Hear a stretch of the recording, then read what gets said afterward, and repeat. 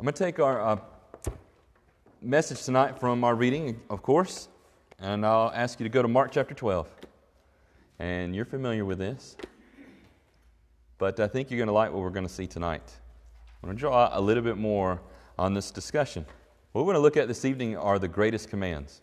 So if you go to Mark chapter 12, we're going to begin in verse 28 to 34, and read this section here. Give a little bit of context. Jesus has been standing in the temple. He's been questioned by the Sadducees and the Pharisees regarding his authority for cleansing the temple, and he has stood his ground and answered their questions. And now there's left this scribe who has a question he wants to ask. And what we're going to see here is that he's very close to faith in Christ. Now Jesus right here is essentially in the shadow of his own cross. Death is coming. The judgment and betrayal of him is coming. And it's very, very, very close to this event. So as we look here in Mark 12, we have that scribe that comes to Jesus. And this is what we read in verses 28 to 34. It says, "And one of the scribes came up and heard them disputing with one another, and seeing that he answered them well." So Christ is answering these that are trying to dispute and argue with him.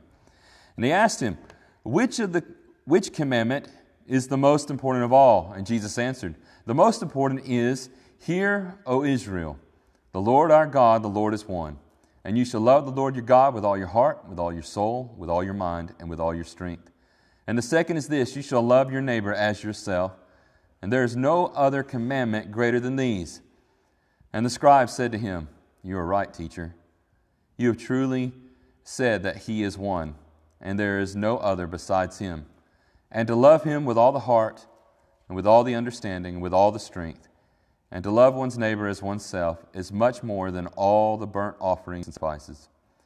And when Jesus saw that he answered wisely, he said to him, "You are not far from the kingdom of God." And after that, no one dared to ask him more questions. It's an amazing event, things to think about.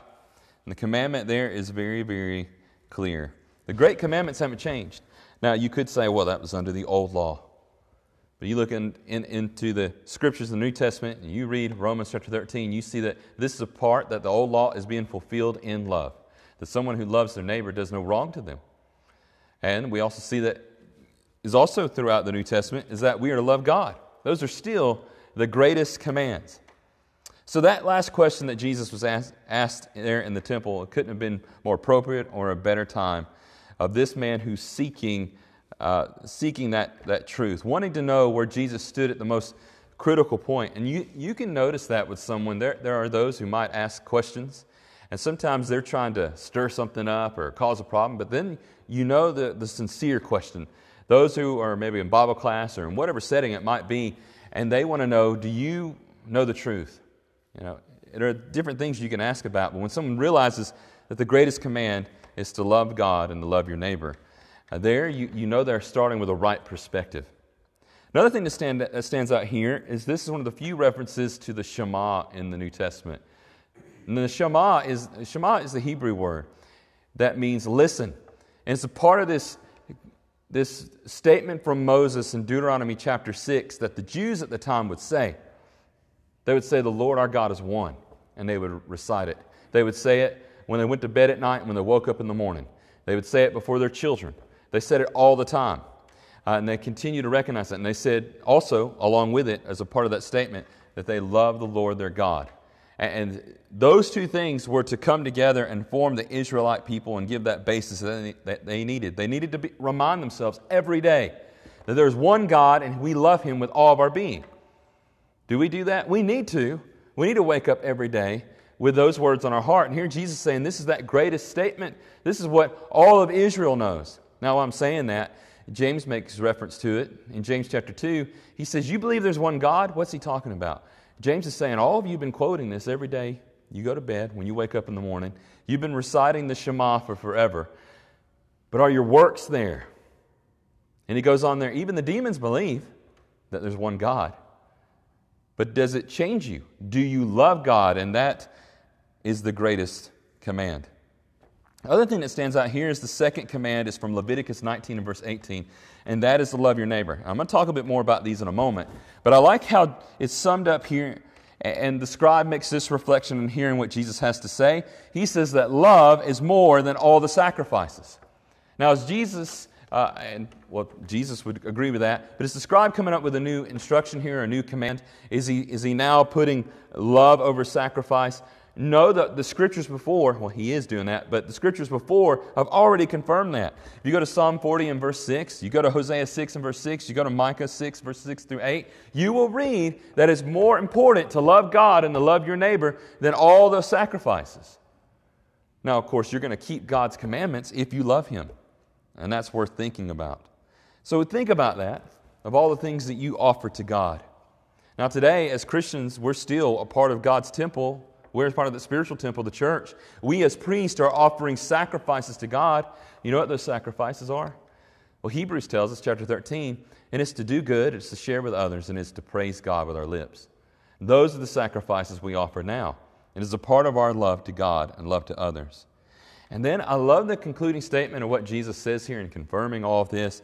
He says to the scribe, you're not far from the kingdom of God. What does that mean? Well, that scribe apparently was not a believer yet. But he was there. He was starting to believe. And when he heard the answers that Christ gave, and then heard what the Lord said about the most important command, he was listening. He was now listening to the Hebrew word Shema. He's listening to God. He's hearing the truth. I want us to think about this for a moment. Let's take a look at the Shema. If you have your Bible, you can go back with me to Deuteronomy chapter 6. And look at verses 6 through 7. This comes right after the statement that we are to recognize that God is one and to love Him with all of our being, with all of our heart, soul, mind, and strength. So Deuteronomy chapter 6. I see some of y'all flipping, so I'll wait a second. Deuteronomy chapter 6. I want you to look at verses 6 and 7. I think you're going to find this fascinating along with the passage in Leviticus. I'd encourage you to do this. Sometimes when you're reading through your New Testament and you come across an Old Testament passage and it's given maybe a little short little line, go back and read it in context. Read the verses around it. You know, if it's a psalm, read the whole psalm. It's not too hard to do, and I think that it will open your eyes to what is being spoken of there. All right, so Deuteronomy 6, verses 6 through 7 says this. Moses writes, and these words, or he speaks, and these words that I command you today shall be on your heart. So this is what they're doing with this statement of faith, this Shema. They're telling themselves, listen, the Lord God is one. And you shall love Him with all your heart, soul, mind, and strength. And then Moses says, and these words are to be on your heart. Listen to this. You shall teach them diligently to your children. You're to teach your children as one God, and you're to love Him with all your being. And shall talk of them. Talk of these commands, talk of these instructions, talk about this confession of the Shema, this command to listen that you're given by God and that you're continually telling yourself. And he says, and when you walk by the way, and when you lie down, and when you rise up. I think I missed a passage there. You shall talk of them when you sit in your house, when you walk by the way, when you lie down, and when you rise up. So that's what they did. They took it seriously. In fact, you keep reading there. If you're in Deuteronomy, you can keep doing that. I'm going to move on a little bit. But when you read that, they're saying you need to write it above your gates, above your doors. It needs to be as the frontlets before your eyes. That this is what you believe and this is what you stand on. It's very interesting the way that they live by their faith. One thing I'm always thinking about when I'm always thinking about that passage is I want to make sure my kids know that. I want them to hear it from me more. Today we were driving to church tonight, and I'll quiz them. Be like, "What did Daddy preach on this morning?" You know, that's the problem of being a preacher's kid, I guess. So I'll put them on the spot. I want to know, are you listening? Because when I'm putting messages together, I'm thinking about them, and I'm wanting them to hear it. So. But one of my children, she knew exactly what I spoke about. So I appreciate that. I appreciate her listening. How can you love God with all your heart, soul, and strength? Heart, mind, soul, and strength. First of all, someone might say, what if I don't love God with all my being? Now, and I think there are some who believe and who would say that. I struggle with that. I struggle with loving God. Well, I appreciate the honesty there. And I would encourage that person, to pray, to be in Bible study, to know who God is. And it also concerned me because it seems like they're probably wrestling with something else in their life. But what does it look like when we love God? You know what the passages in the Bible says. If you love God, you'll do what? Keep His commandments. All right, we read this throughout the Scriptures. There's a number of passages we can go and read about it, and we've read about it even recently. But I'm going to go over to John chapter 14.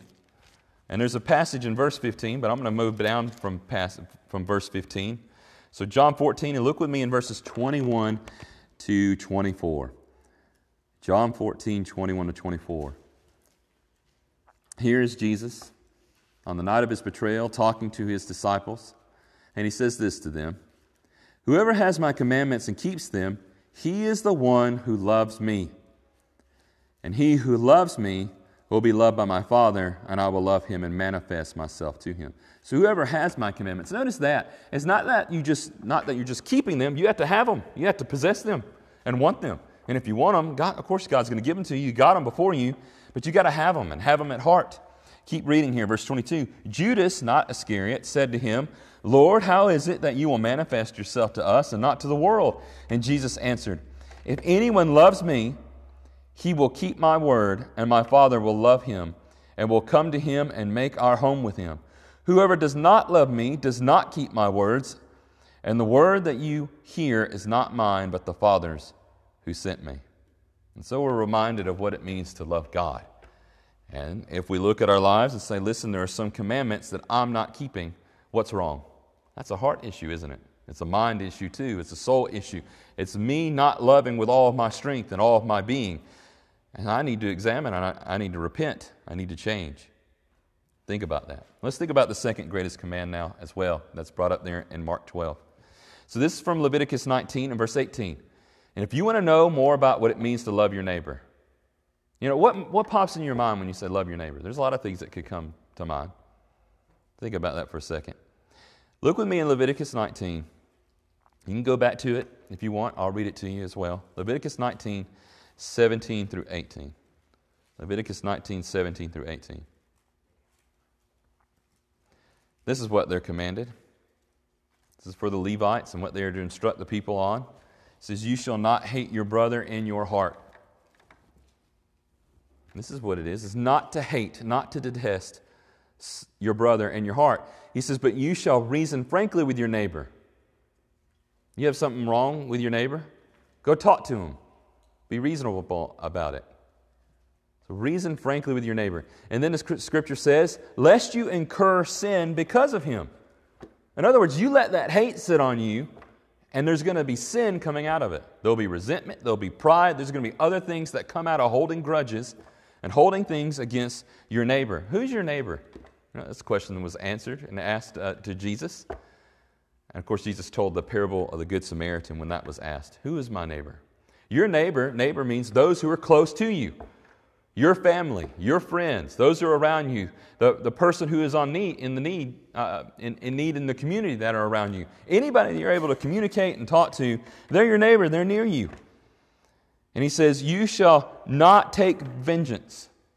So that's also a part of the Old Testament. You are not to take vengeance. What is that? When someone does something to you and you don't take vengeance on them, there has to be a certain conviction of faith in your heart that, Lord, you know what's right, and you'll settle this event. You'll settle whatever's happening here. He says, "You shall not," and this is a part of that loving your neighbor, "you shall not take vengeance or bear a grudge against the sons of your own people, but you shall love your neighbor as yourself." And notice the very last phrase there. Why? God says, "I am the Lord. I am Yahweh." That's why. You don't take vengeance. You don't hold the grudge. You make sure that you don't keep anything on your heart. You go and you reason with your neighbor and speak to them. Sounds familiar, doesn't it? Sounds like the teachings of Christ in Matthew 18. If you have a personal offense with somebody, you go to them. I want you to notice this too. Galatians 5 and verse 14. Galatians 5 and verse 14. "These commandments are still in effect today, and they're fulfilled in the gospel." And Galatians 5:14 says, Paul says, "For the whole law is fulfilled in one word. All of it. You shall love your neighbor as yourself." So these commands didn't stop from being the greatest. We hold to them. We take them to heart. And if you go back like we have tonight and you read them in context, we went back and looked at the Shema, we went back and looked at Leviticus, there's more there, isn't there? There's more there in the detail about how you love God and how you love your neighbor. I encourage you tonight, I ask you these questions. Are you holding a grudge? Are you holding any reason of resentment or contempt? Are you contemplating vengeance? Love your neighbor because the Lord, He is God. I want you to think a bit further. I want to share one more scripture before we finish tonight. On the subject of how you love your neighbor, we have the greatest example of how to love our neighbor in Jesus Christ. And this is in 1 John chapter 3 and verse 16. So when I think about this, I think about how do we know what love is? What was the most perfect way of God to reveal love to us so that we can love others? And it's right there in 1 John 3:16. You know John 3:16. 1 John 3:16 is of great value and worth you memorizing as well. 1 John 3:16, and let's read down to verse 18. By this we know love. By this we know love. You know, all the struggles that you might be having with loving God and loving your neighbor, this is how you can know love. That He, that's Christ, laid down His life for us, and we ought to lay down our lives for the brothers. You willing to lay down your life for the church? For brothers and sisters in Christ?